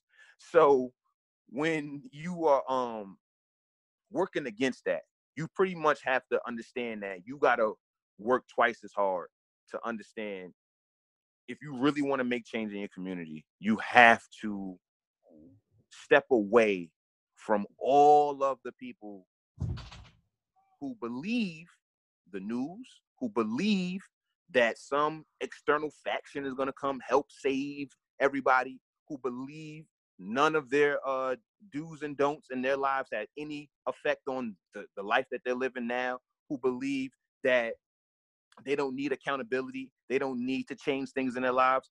You need to separate from those people and then get with people who are accountable, who are building wealth, who are building health, who are adamant about making change. And then y'all collaborate. Once you guys collaborate and make that thing popular, those same people that would demoralize and discourage, they'll look at what you guys got going on and be like, oh, okay, maybe that wasn't some bullshit. Excuse my language. Maybe that wasn't, something that I should have shunned. And that's what's happening now. It's happening slowly but surely. But people are starting to come back around because now they're seeing that all of this oppression talk for the past 5 years got us nothing. Now, all of this oppression talk, all of this, white liberal allied and political and white conservative and all this other stuff got us to where we got a movie, LaQuisha, coming out, and we got a whole bunch of nonsense. So now everybody who has any sense, who's been through all of this 5 years and just saw the trend and how things went, they're like, okay, maybe the Hotep stuff, it wasn't so crazy. Maybe they weren't talking out their ass. Maybe let's go back around, circle back and see what they was talking about. And now that's what we're seeing a lot more of. Like, yo, they weren't crazy. The stuff that they was talking about is manifesting every day. And shout out to the people who did listen. But the people who didn't, they're like, yo, damn, they did call this stuff. They did say that this agenda was real. And we laughed it off. We said it was, it's not an agenda. We said that, you were crazy, ashy Hotep, all this other stuff. And now we got, you know what I'm saying? And now we got, the abortion laws going crazy. We got LaQuisha going on. We got demoralized people, all over the place. We got so much nonsense going on that now it's like, yo, how about we just step back for a second and do something different? Let's see what the people we was making fun of are doing now. You check up on Doe Dubes 5 years later, since, Trayvon, since in Black Lives Matter and all that other stuff. You check in on him and see what he got going on. When he was angry and all of that, you see what he got going on. Oh, damn, he's doing his thing. He got his business is doing and all of this. And then you check on all of the people who was complaining, who was saying that they was oppressed and all that other stuff, and look what they manifested in their lives.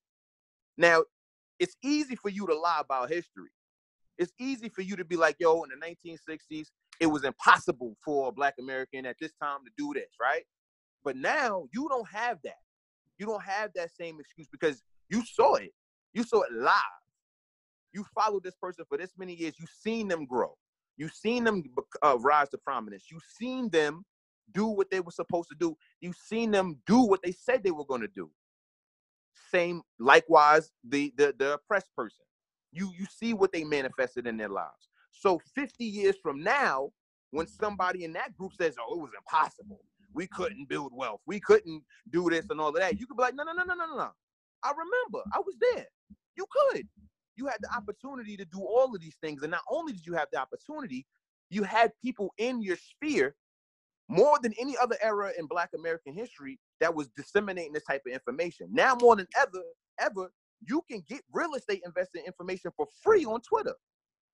The same issues of gentrification can be solved by free content on Twitter. And I know a lot of people don't like to hear that type of stuff because they don't like the superficial, the money math that, Chris Johnson be doing, all that stuff. I don't hate it, yo. I don't, because I'd rather them talk about that type of stuff than talk about why they can't get it done. Yeah, we not factoring taxes and all that other stuff in the money math. Okay, so what? But do you get the message, though? That you can get this property or you can get this side hustle going, earn this much money a month, buy the property up in your neighborhood, call the shots in your neighborhood, and then you'll be able to ascend to prominence. You'll be able to buy up more things and buy up and accumulate more assets. But you have to start somewhere. So now that's where we're at. The tide and the paradigm is shifting back to the solutions. We're looking at people like my man Maj Toure, who is running for city council at large in Philadelphia. Backing him 100%. We need more solutionaries in these positions of power. You understand? Some of the Black conservatives that I met when I went to DC when we went to the White House and all that other stuff. I'm still linking up with them. you know. So it's a lot of people that I've been able to connect with. There's a lot of people that I've been able to learn from, you included, that now just, again, everybody has their confirmation bias. Now you can use your confirmation bias to you know, justify that you won't be able to make it. I use my confirmation bias to reassure myself that I know I'm going to make $1 billion. Like, the $1 million is already there. I already got that. I'm not worried about that. You understand? The 10 million, I'm not worried about that. The 100 million, I'm not worried about that. The billion, I'm not really worried about, but that's my focus. That's my focus, because anything less, I've seen it happen. One of my favorite rapper, you know what I'm saying, got to 900 million. And if you add him and his wife, they already over $1 billion.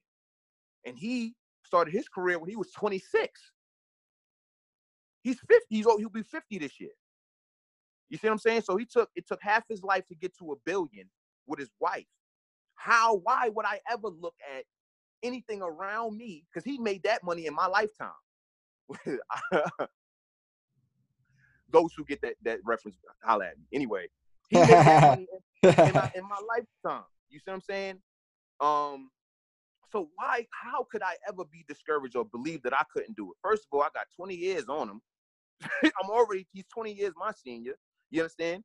I already understand about asset accumulation. I already understand about dollar cost average. I already understand about investing, delayed gratification. I already know about all of these things way ahead of him. So why wouldn't, by the time I'm 50, be at 2 billion, 3 billion? You see what I'm saying? It only makes sense for me to surpass him. It only makes sense for me to keep going and make sure that when my son, my daughters are my age, when they're 29 and they're 30, they are way past me at that age. So that's what this is all about. By the time my daughter will be my age, she will be invested her money for 11 years. She will have 11 years of it. Well, if you count, I've been investing for 3 years now. I'm 29. So she'll have 8 years of investing on me, on her pops. That's not even counting the average American, because she's been investing, because, you know, I've been investing for her on a custodial account since she was 9. Hell yeah. I mean, not since she was 9. I have 2 daughters, so the math is getting funky. But you understand what I'm saying. They have been invested for that long, so by the time they're my age, they'll have assets and businesses and all that stuff under their name. They won't have to worry about anything. They don't have to worry about nothing now. But when they're on their own, doing their own thing, they won't have to, you know, use their life circumstances to make bad decisions, like get with a bad dude, go to a shitty school, if they ever even go to school. I don't even encourage college in my house unless they're going to become a doctor, a lawyer, or something where you actually need the certification from the university to actually become that profession. If you want to be an entrepreneur, your father got that. They come to the School of Dough. That's just what that is, Dough University. You know what I'm saying? They'll be good. They won't have to, you know, get with a dude because he got money. You understand? They don't have to settle for a shitty job because they need it right and they need the money right now. And that's the whole point, to change the narrative, to change the way that we have been living, to change the lifestyle that we've been accustomed to. All of these things have been happening around us for years. People were profiting off of market downturns and upturns for years, all around us.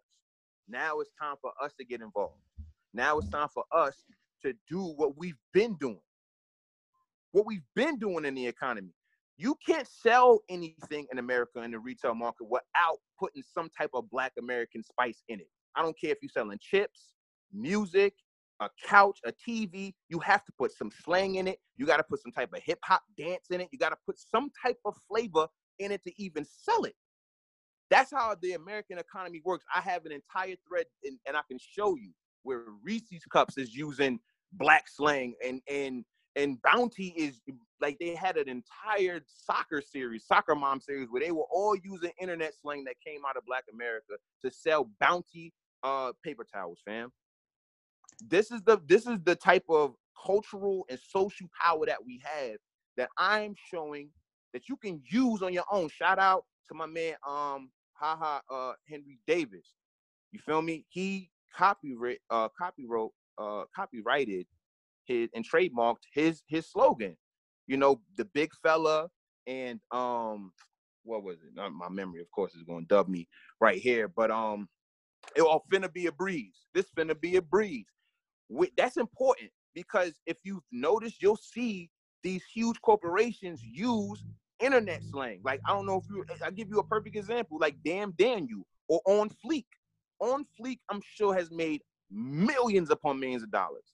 And the young lady who created it saw little chips of that. That's all rooted in finding you need financial literacy. Had she had it, she would have, because she did it on the fly. This is something that we do naturally. We just create trends and we just do that naturally. That's this flavor that come out of us, right? So she comes out with On Fleek just naturally. Had she had a community of people, she didn't even need to have the financial literacy. She's young, she looked like a teenager. Had she had a community of people like, yo, girl, that's a hit, you going viral. We need to go straight to the patent office. We need to go straight to the trademark because it's about to be big bags for us. Because that's what happens with Paris Hilton. That's what happens with Donald Trump. That's what happens with Damn Daniel. You understand? They started owning this stuff. Now they're getting T-Mobile deals. This is what you do. You have to start owning and controlling the stuff that you put out into the resale market. That's why I'm so hard, not even hard on, but that's why I'm so adamant about Black American dollars being properly disciplined and properly focused. This is not like a boycott on white businesses.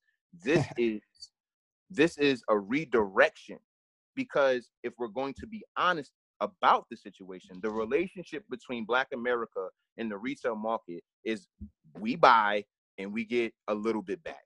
You feel me? And I'm not expecting, now when I say a little bit back, I understand that there was an exchange. We got goods back for it. What I'm talking about as far as the actual practices or the actual flavor that we bring, none of that was paid for. It was for free. And due to the rules, like it was free game. You could take it off, you could rip it over to Twitter, and there's no laws against you using it. However, this is why. You know what I'm saying? I'm telling people, because we need to make it to where we get equity now. Like, we giving you so much flavor. We talking about over 100 years in the entertainment industry, you know, dating back to Duke Ellington and all that. Like, you know, you've been getting Black entertainment bread for a century now, over a century. So when we looking at all of this, what would the American economy look like if Black Americans didn't consume as much? What would the American economy look like if Black Americans invested more? What would the economy look like if Black Americans owned more of their communities? These things are going to affect the entire country, and that's the reason why I don't stop talking about it, despite how many white followers I get, or despite how diverse I am as far as my social circle. I'm always going to go back to the Black American dollar, because that's important. It's very important, not just to Black Americans, but to the entire economy. What happens when a large population that's taking up a lot of the debt become debt free in this debt economy that we have?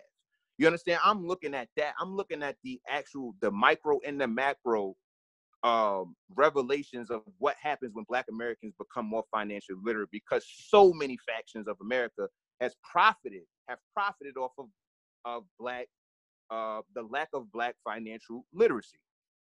That's just what it is. When you look at those mortgage companies and those people who took out those predatory loans, they caked off great. Their families, they built wealth off of those mistakes and those bad financial decisions. The credit card companies that Black people take onto, the payday loans that Black people, all of these things that are promoted to low income and Black American communities, they are making money off of this stuff. They're making money off of the bad Black American financial choices. Your Rent-A-Centers, you name it, anything that comes with a high interest payment, they are profiting off of the people who have the least financial literacy. So what happens when the people that they've been able to profit from for so long, hand over fist, become smarter? What happens? That's what I'm interested in. Because then, a lot more things will be revealed about the economy. A lot more things will be revealed, because a simple stat right here: 3% of American advertisement goes towards Black people. Now, I already told you Black Americans watch and consume media 1.2 more times than any other community. And then when you factor in the fact that in a lot of categories, Black Americans proportionately spend in these categories as opposed to these other groups in so many categories, a lot of them being cosmetics, healthcare, not healthcare, health and beauty, food, convenience stores, high debt, like I said, high interest payments, things of that nature. They outspend any other group. So all of these groups are now, damn, I lost my train of thought. My fault. So the consumption levels are paying for a lot of these other communities. So when you're looking at the people who are building businesses around that, I would love to see that change. I would love to see Black Americans become more financially literate, more taking control and ownership of their communities, more ownership of their financial services in the community, that we're not lending predatory loans out to each other, because that's the best part about this whole thing, that you have control over the people who get the loans, you have control over the terms and conditions of the loan, you have control over so many things that will safeguard you from financial ruin, as opposed to dealing with people who are only out to profit off of your ignorance. They're not going to tell you or even direct you to the best loans, because they understand that they're going to make more money giving you this high interest loan. They're going to make more money from you.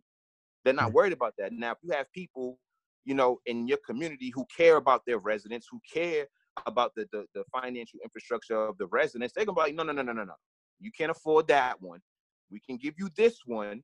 And because of this, we'll make sure that the interest payments don't, supersede what you can afford. There's things that you can do as a community that you can't do when you're dealing with strangers, when you're dealing with people that don't trust you, that you don't trust, that are coming from, and it doesn't have to be a race thing. It just have to be people who are genuinely interested in the financial empowerment of the people that they're dealing with. I'm not giving a loan out to anybody that can't afford it. I don't care what it is. I'm just not. I don't even like that.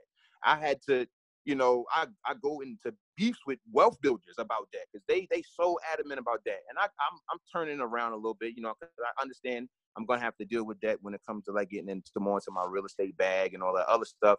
But I'm not a huge fan of it, and it's because of the debt that I've seen in my community, the payday loans, the renter centers, the repossessions, and all that other stuff that you didn't even need to put payments on. So that's the reason why I'm so adamant against debt, because my community is largely the most affected by debt in America.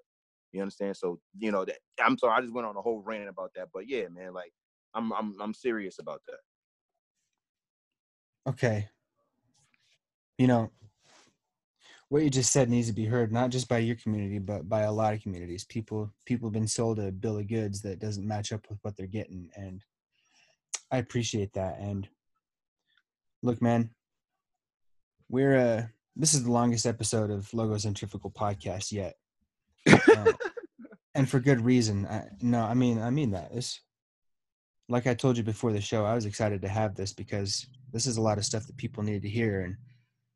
But look, we've established that most of the stories we're being told on a day-to-day basis, and have been told our whole lives, are not true. They're not real. They're pretend.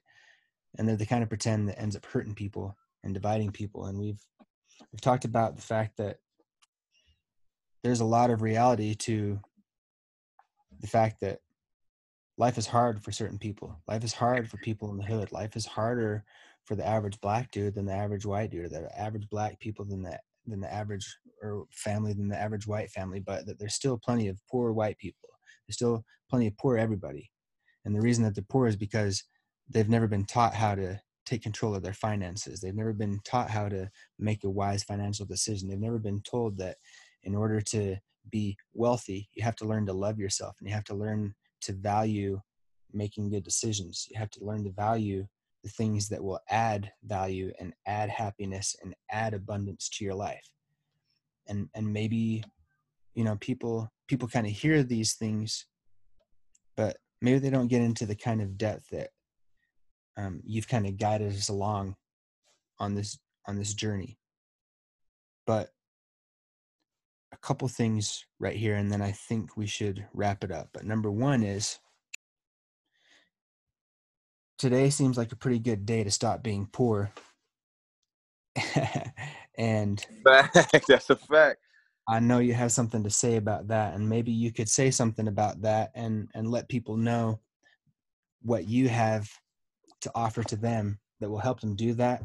And then maybe once you kind of lay that out, you could also, we've been having a good talk, and we've had our communication, but people listen to this, and maybe after you lay out the fact that there's a way to stop being poor and that you can help people walk that path, maybe what are the one or two things in addition to that that you would say to somebody if somebody was sitting across from you and they said, Doe, look, man, I don't really know what to do. I don't really know where to go because I've been told this story my whole life and I've woken up to the fact that it's not true. I listened to what you just said, but I don't know where to start. And what would you tell those people? I And would I'll tell kind them. of give it I back to would you, tell man. them. My fault. I didn't mean to cut you off. You're good. I would tell them first and foremost. I understand. It's confusing sometimes. It's a little bit overwhelming, and sometimes it's even discouraging. But take a breather. Breathe. I tell people all the time. The solution and the problem was born at the same time in the same place. The solution and the problem was born at the same time and at the same place. So where you're feeling like, yo, I'm financially insecure, or I feel like I don't have enough, or I feel like, it's just the bills are piling on, slow down, take, like I said, take inventory of what you spending out, how much you making. If you are making more than you spend, you need to make more money. If you are spending more than you make, you need to cut back on your expenses and make more money. So that'll be the first two things: increase income, decrease expenses. That'll be, if you don't know, if you don't have no idea what to do, track your income, track your expenses. If your income outweighs your expenses, raise your income and decrease your expenses. If you are spending more money than you make, again, make more money and decrease your expenses. And of course, make more money shouldn't be, so simply stated, but yes, it is that. You can get a side gig. There's a literal gig app. Download it right now. Download Gig. They have $5, $10, $25 gigs you can do from the comfort of your home. I used the Gig app. I made over $500 in a month using it. What I did was they had one gig where you could go up to your local Family Dollar, wherever they give you within a mile radius. You go there, take pictures of certain products, and you fill out a criteria, whatever, and they pay you right there on the spot, $5. You do that 10 times a day, every day. You know what I'm saying? You can do that. So increasing your income is not hard at all. Don't overthink it. Think of something that you can provide people and charge, period. Then the next thing that you should do is buy Stop Being Poor, first and second edition. That's the next thing you should do, because those two books, first edition shows you the rudimentary, basic, bare level things that you need to have.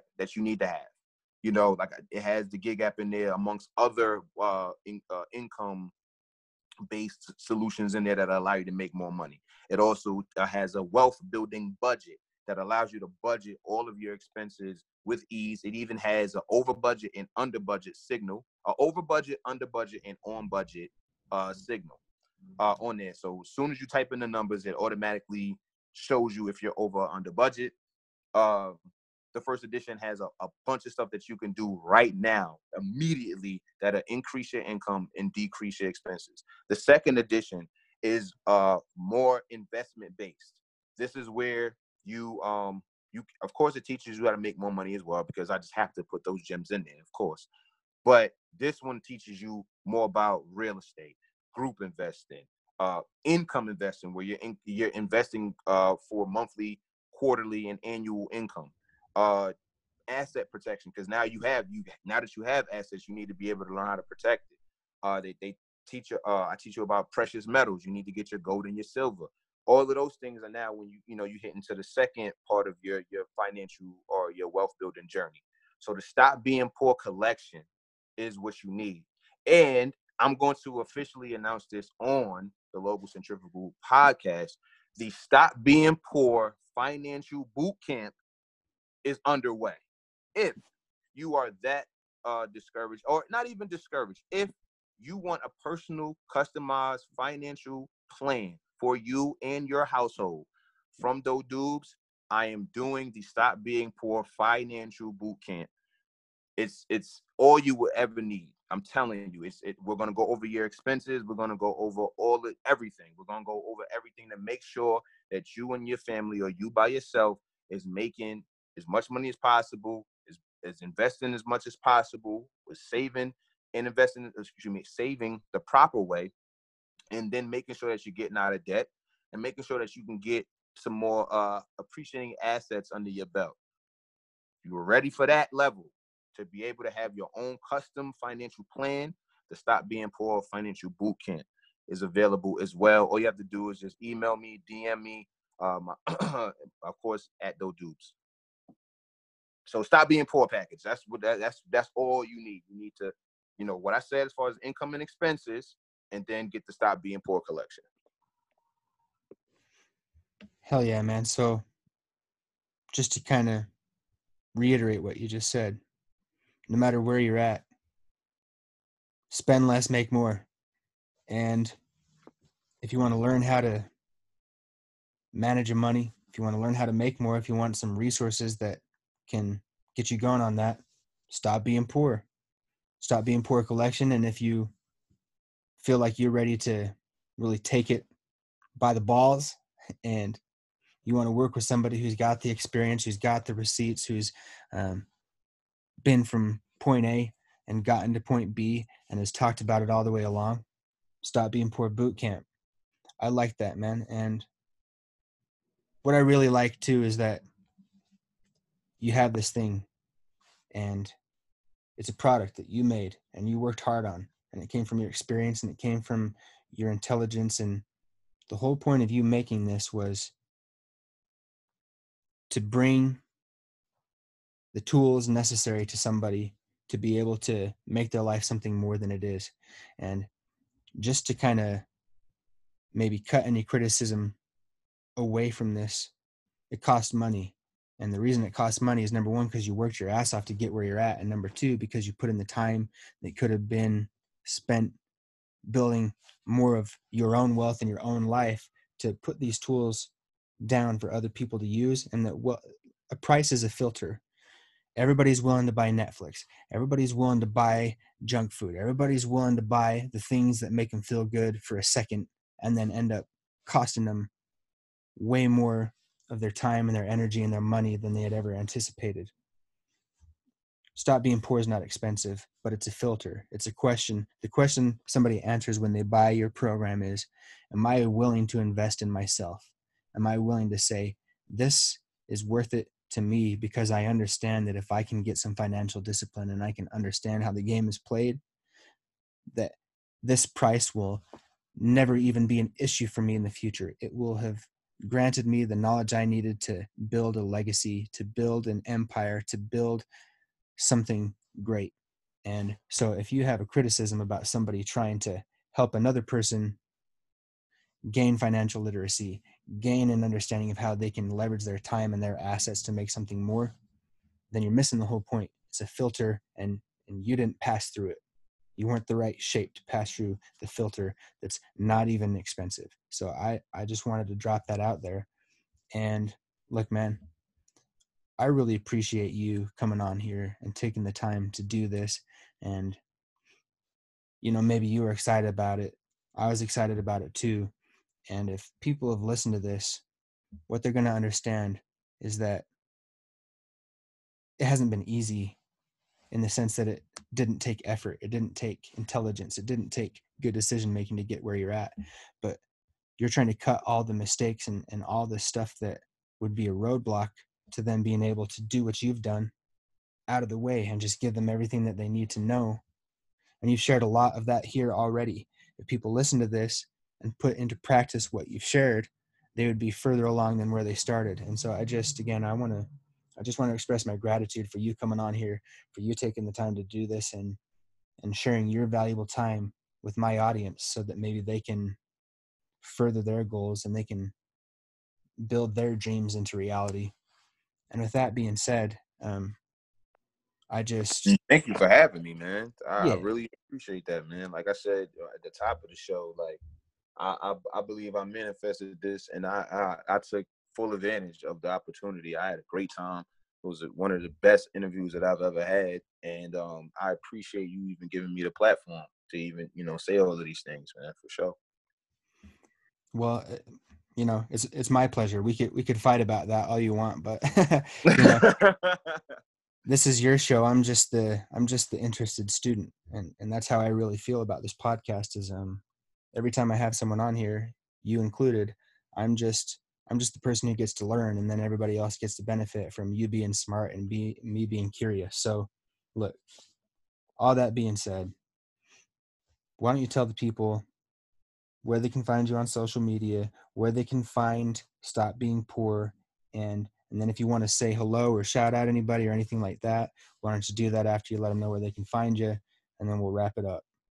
Yeah, you got yo, man. Listen, I got a whole long list of shout outs, so you better get ready now.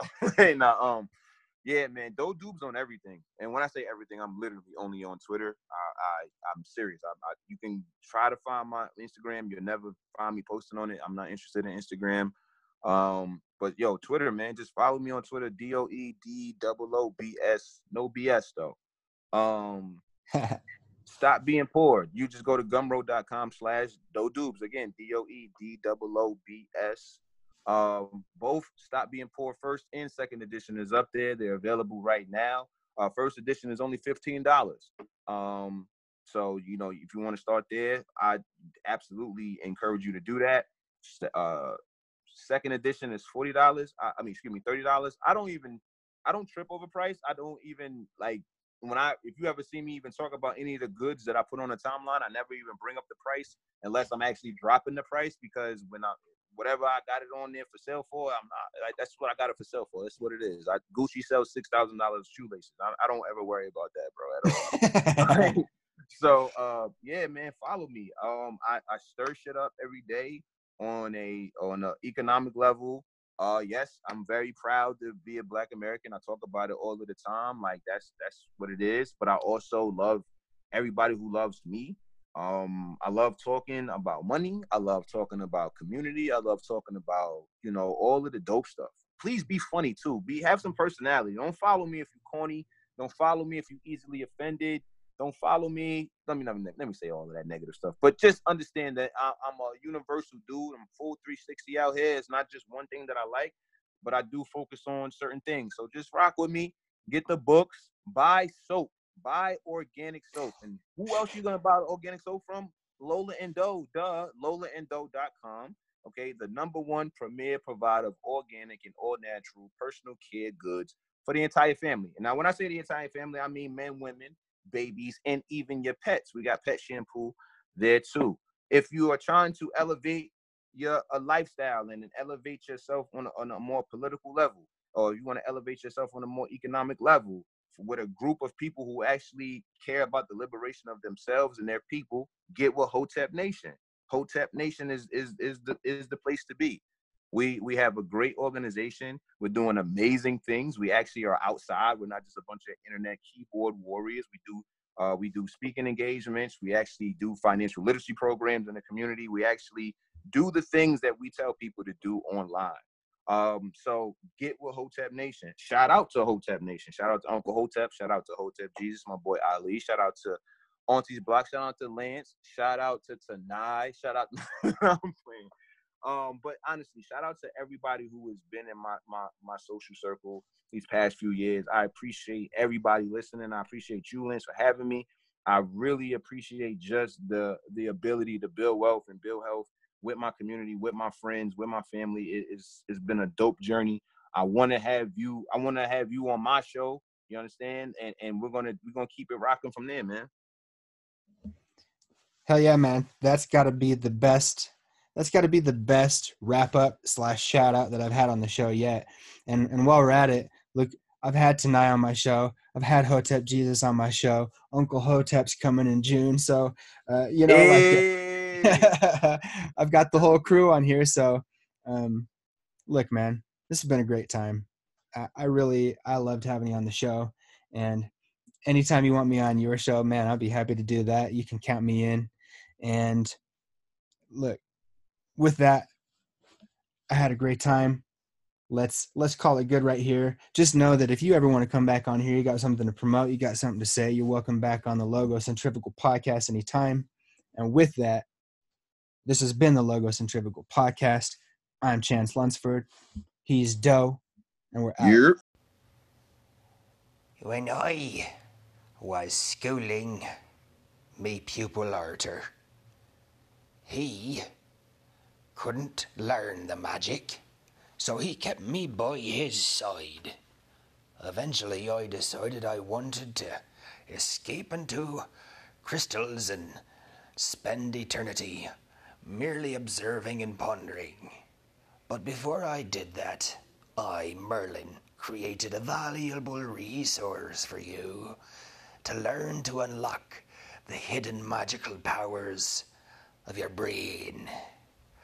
Now, Arthur couldn't do it, but he was merely a peasant with a strong grip who could hold a fancy sword, and I schooled him in the ways of kingly behavior, but I believe in you more than Arthur, and that's why I've made a book available to you to use to become, like I am, a master wizard. Unlock the powers of your mind. Unlock your hidden genius. Become an uncommon genius wizard. Uncommon Mentality is the book you are looking for, and I left it for you along with this fancy message before I retreated to the crystals for eternity. If you'd like to secure a copy of a magical book that'll give you magical powers and enhance your brain until it grows out your ears and you look weird, go to gumroad.com/L/MENTL. That's gumroad.com/L/mental for all your genius wizard brain magic needs.